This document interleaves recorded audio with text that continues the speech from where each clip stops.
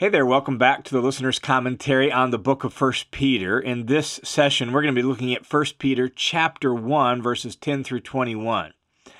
And here's where it fits into the context. After the intro and greetings, Peter opens this letter with a praise to God for the great salvation that he's given us, a salvation that's so incredible and so certain that it enables us to celebrate now, even though we suffer with various hardships and trials.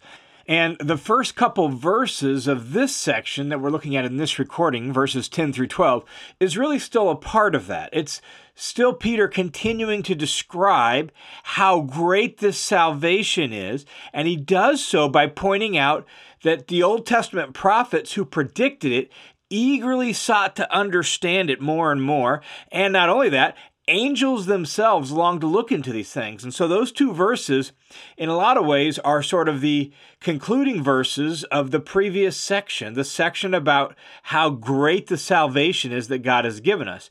But those two verses are also sort of the segue into the next section that says, in view of this great salvation, here's what you should do.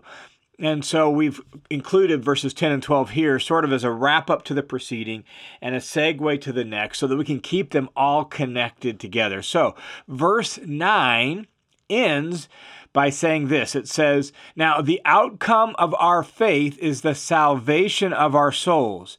And verse 10 picks up by saying, "As to this salvation," and so you can hear the connection. It's the salvation of our souls.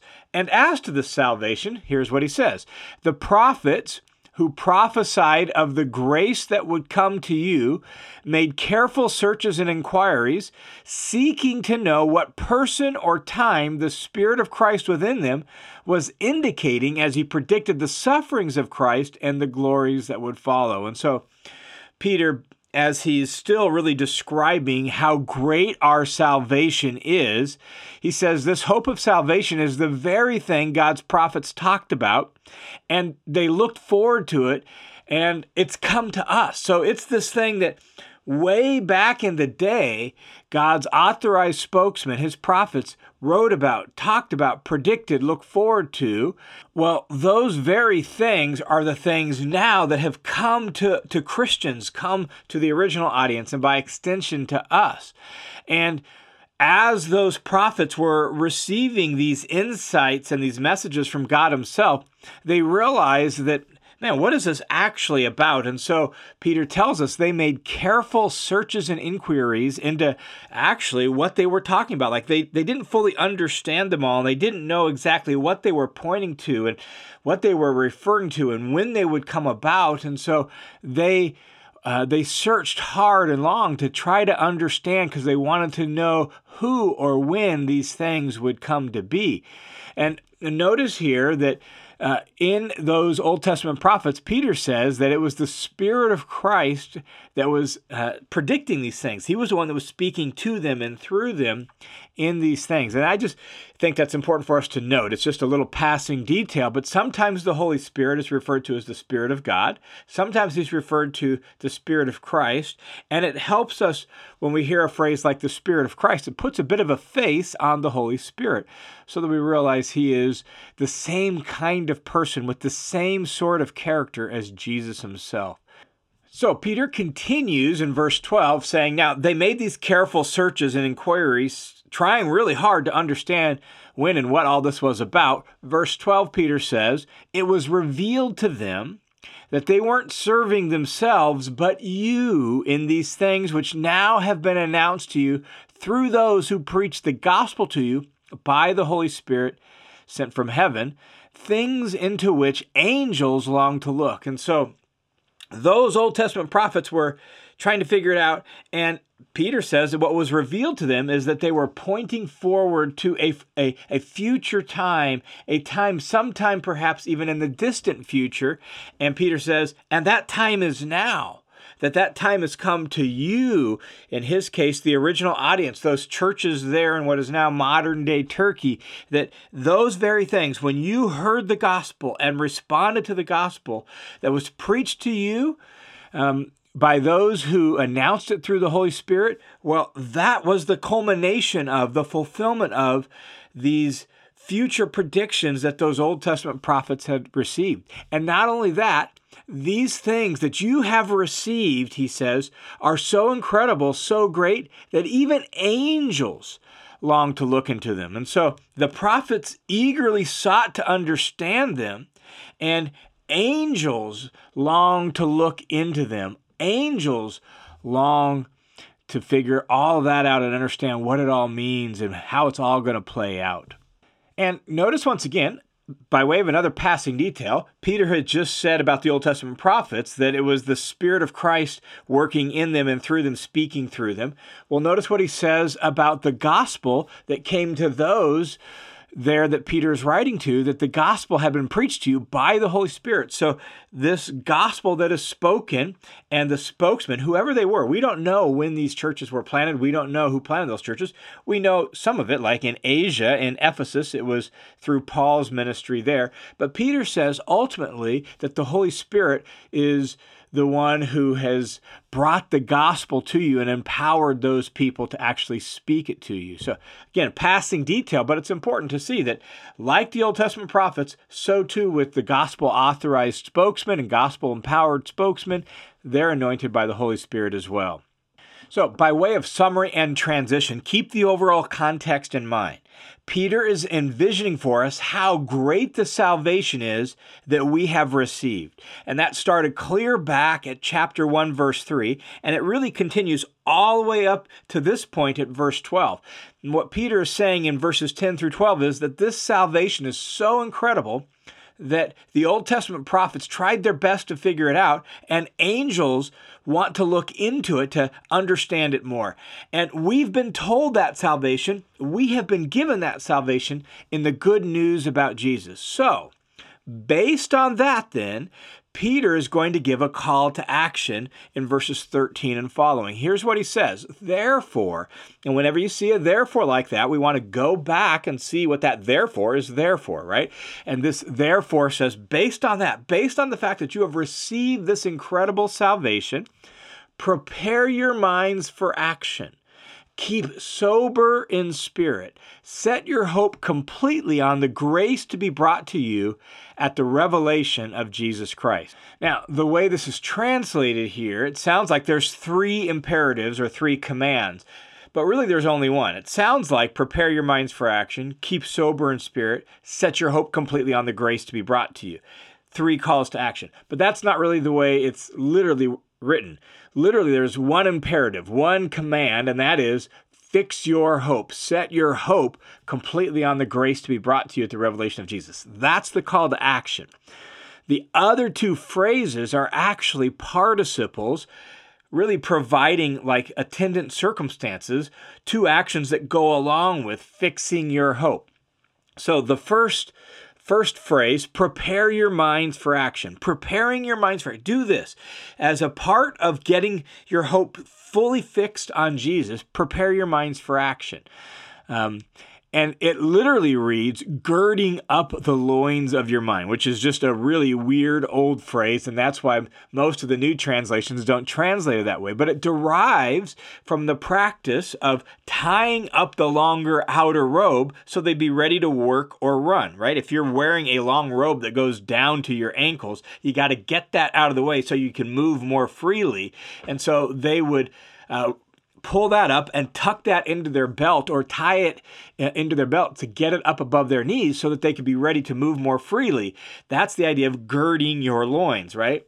And so this idea is really getting ready for action, getting ready to work. And so really here, in reference to your mind, means being mentally prepared for staying true to Jesus, keeping his coming in mind, keeping that he's going to be revealed at some point. So you got to keep your mind focused on that. That's the first attendant circumstance. The other one, keeping sober in spirit.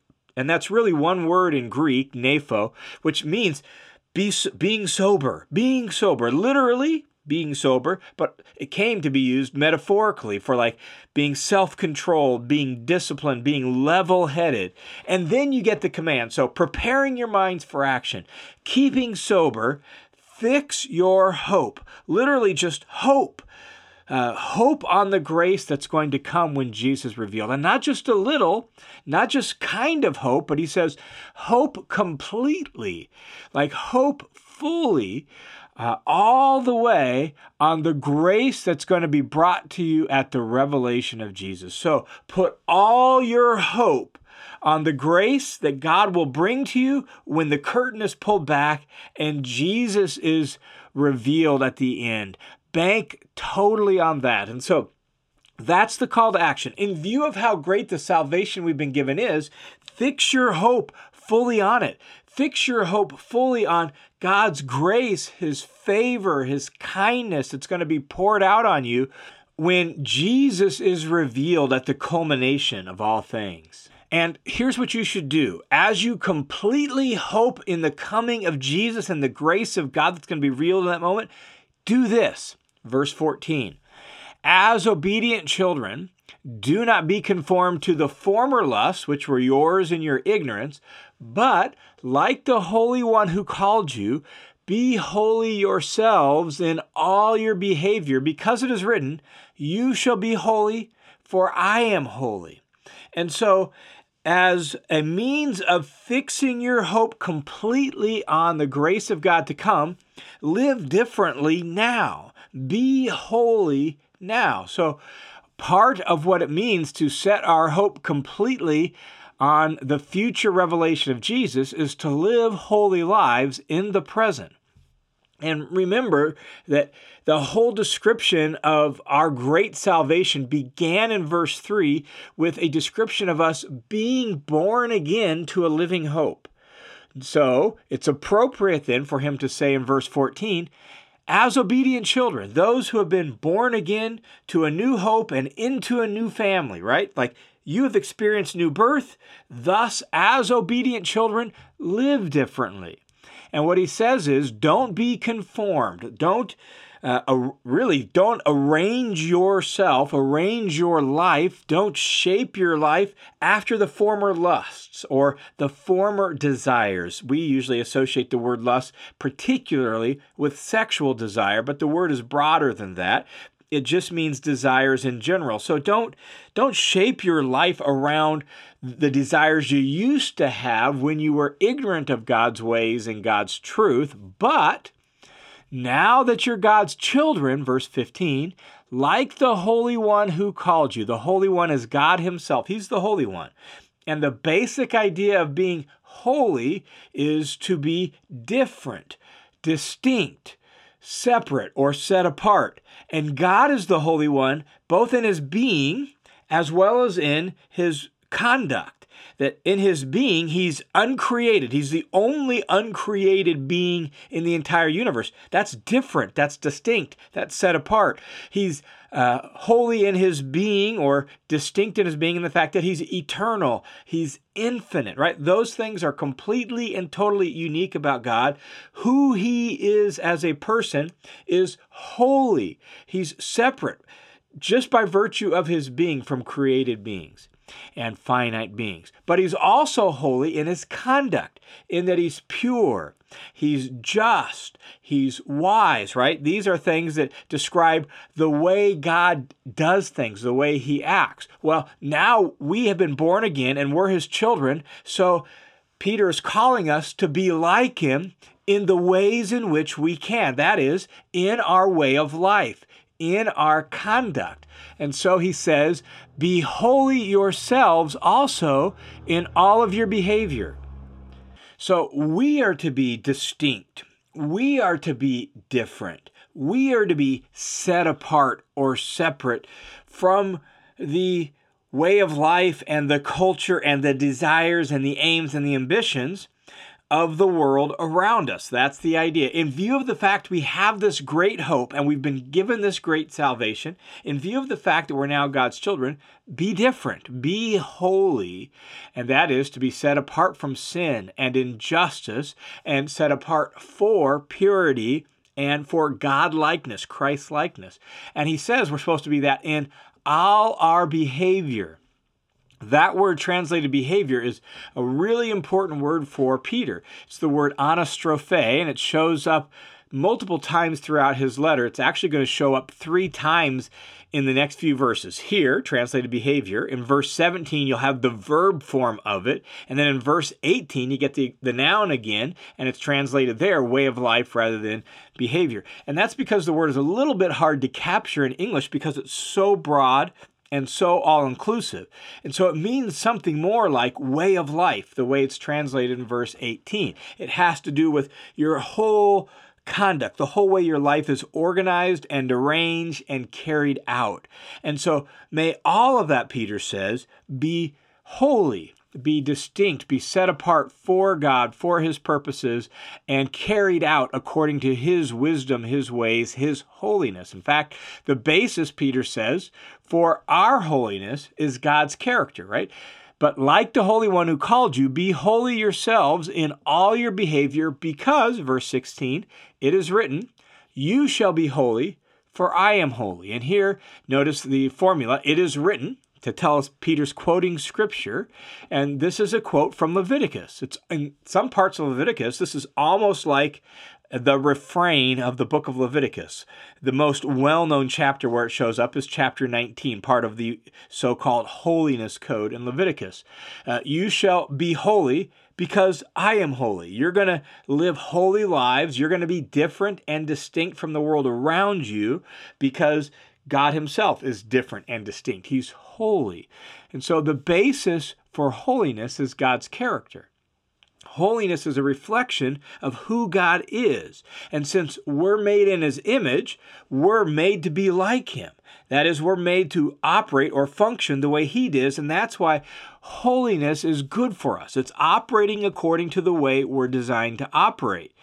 In fact, I think we could fairly say that the more holy you are, the more human you are. And the less holy you are, the less human you are. Why? Well, because God is holy, you're made in God's image, and thus you and I are made to be holy. And as we then embody God's very own holiness, we actually become more authentically, fully, genuinely human, the way we were designed to operate. So Peter's calling us, because of the salvation that we've received and because of the hope we have, to live holy lives in the present world.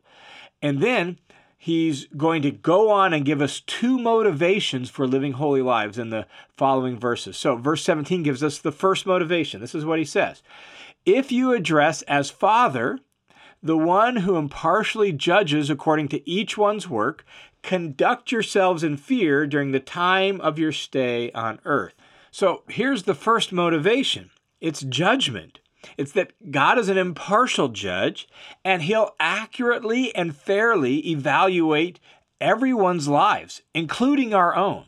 And thus, we need to conduct ourselves. That's the verb of the word translated behavior above and way of life below, right? This is that verb for the same idea as the noun anastrophe. So conduct yourselves. In other words, carry out your life.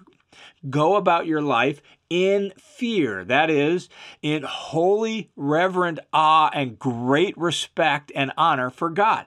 He is, after all, our Father. Notice that we're going to treat him with honor, and we want to honor his name and respect him because he caused us to be born again. We are now his sons and daughters. He is our Father, and we're going to carry out our lives in a way that's going to honor and respect him during the time of our stay. In this translation, it says, on earth. Literally, that word that's translated stay on earth in the New American Standard here is sojourn. It's a synonym for the word translated strangers in the introduction and greeting. It has the idea of living somewhere as a foreigner. And in this context, it speaks to living in a world where the way of life strains us and discourages us and leads us astray because it's contrary to God's way of life. So we feel out of place. We're sojourning here. And so it's like we're living in this world and we feel like foreigners and we're waiting for the world to come. Here's the problem, though, that unfortunately, the New American Standard has supplied this phrase on earth with it. It's not in the Greek. It's just literally during the time of your sojourn, during your sojourn. There's no on earth. And It's inaccurate to say on earth because it makes it sound like our time on earth is temporary. But Peter doesn't believe that. In fact, take a look at 2 Peter chapter 3, and you'll see Peter talk about what we're actually looking forward to is a new heavens and a new earth. That's our final destination, is a new earth. And so we're going to be on earth forever and ever, but it's going to be a remade, reborn, renewed earth. And so our sojourn isn't on earth versus somewhere else. It's on this current earth, this current world that is broken and fallen and anti-God versus the new earth where righteousness dwells. And so I think we need to just strike that idea of sojourn or stay on earth and have it more the idea of just we're living in a society, a culture that is against God's way, and thus we are like foreigners living in a strange land. And that's the idea that Peter has, both by the word strangers in the introduction and greeting, and by this word translated stay or sojourn here. And so the first motivation for living holy lives is that there's going to be a day of judgment, and God's the one who's going to evaluate everybody's lives, and we want to honor God, our Father, with our life. Now, verse 18 then goes on to the second motivation. He says, knowing this, that while we're living in this world as like sojourning in a foreign land, knowing this, that you were not redeemed with perishable things like silver or gold from your feudal way of life inherited from your forefathers, but with precious blood, as of a lamb, unblemished and spotless, the blood of Christ. And so here's the second motivation for living holy lives, and that is the price of our redemption. The price of our redemption should move us, motivate us to live differently. And what is the price of our redemption?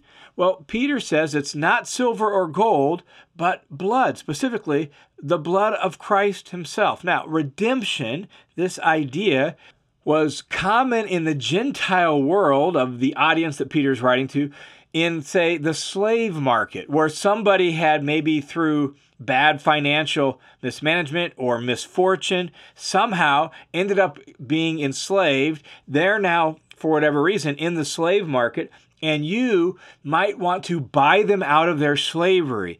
You have the means to do it, or your whole family has pulled their resources, and now you're going to buy this kinsman of yours out of their slavery. You're going to redeem them. And so that idea of redemption was common in the broader Greco-Roman world of Peter's day. And then as a Jew, what was the great idea of redemption that would fill Peter's mind? Well, as a Jew, it was when they were liberated, redeemed out of their slavery in Egypt and brought into God's new promised land. And so redemption is this idea of a payment of some sort of price that sets someone free. It's a way of liberating people from their slavery. That's the basic idea of redemption. And Peter says that they were redeemed not with perishable things, not with gold or silver. That is, with money. They weren't purchased out of their slavery with money like in the slave market, but instead they were redeemed from their feudal way of life with precious blood, as of a lamb, unblemished and spotless, the blood of Christ. And that language really derives from and alludes to Passover and the Exodus, that great Old Testament redemption where lambs were killed and blood was put on the doorpost, and then that was celebrated every year for the Jews in the Passover feast and the Feast of Unleavened Bread. And that was a celebration of their redemption. Well, Peter says that the full climax of that, the ultimate Passover, occurred in the person of Jesus, and it's his blood by which you have been redeemed. And so in view of that, in view of the fact that the Messiah himself poured out his own blood to set you free from your slavery to a feudal way of life, knowing that's the case, you should live holy lives. And so this really is that second motivation for why we should live holy lives. And so here in these verses you have first motivation, that there's going to be a judgment day. Your life is going to be fairly evaluated by God himself. And Not only that, you have been redeemed. You have been set free from futility, a futile way of life.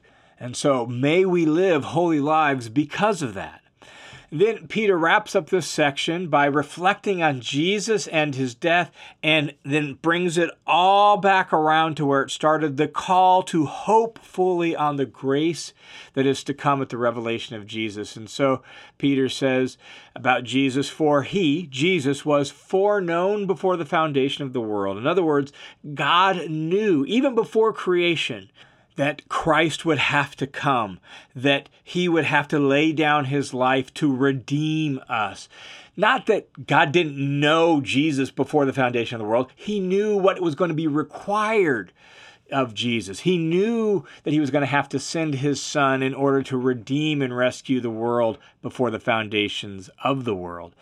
And so before the foundation of the world, he was foreknown, but he has appeared in these last times for the sake of you who through him are believers in God. And so most of Peter's audience would have been Gentiles, and they, previous to the coming of Christ, they had no knowledge of the true God. As Peter has said, they lived in ignorance. But now because of Christ, the doorway has been opened to all, and Jesus' spokesmen are going out through the world, inviting all to come to him. And so through him, they are believers in God, who raised him from the dead and gave him glory, so that your faith and your hope are in God. And so we come back to, we are born again to a living hope through the resurrection of Jesus. And here, once again, we get faith and hope and the resurrection of Jesus. So his resurrection is the foundation of our faith. His resurrection is the guarantee of our hope. And so our faith and our hope are in God, who raised Jesus from the dead. Now, in this section, there's so much here we could reflect on, right? Like, what does it mean to live in fear, live with reverent awe before God? What does it look like to arrange our whole way of life according to what Peter says here? The idea of holiness, living out holy lives. But all of that is arranged in what Peter says here under the primary call to action of fixing our hope. Like, what we hope in shapes how we carry out our lives. Our way of life is directly formed by what we're ultimately hoping to get out of life. So, if we fix our hope on Jesus and his coming, then we're going to live for that. We're going to live unto that. We're going to live looking forward to that, and thus we're going to be set apart for him. Our way of life will be different. It will imitate his values and his aims and his ambitions. It will embody his character. Why? Well, because he and his kingdom are our hope. And that's the idea of what Peter says here. So we live holy lives because we're hoping in Jesus, because our hope is fixed on him. And that doesn't mean that we withdraw from the world, and to live a holy life in everything we do doesn't mean we have nothing to do with the fallen culture around us. As Craig Keener in his commentary on 1 Peter points out, it doesn't mean we don't live or work in secular environments. It means that we live and work in those environments as representatives of, as ambassadors for, Jesus himself. We're ambassadors of King Jesus. And we interact with others and we treat others according to the values and the wisdom of Jesus' kingdom. We're like consecrated priests for God in the world. We're set apart as God's holy representatives in this world because we're hoping in his kingdom and we're looking forward to it. And that's the ultimate point of this section here in 1 Peter chapter 1.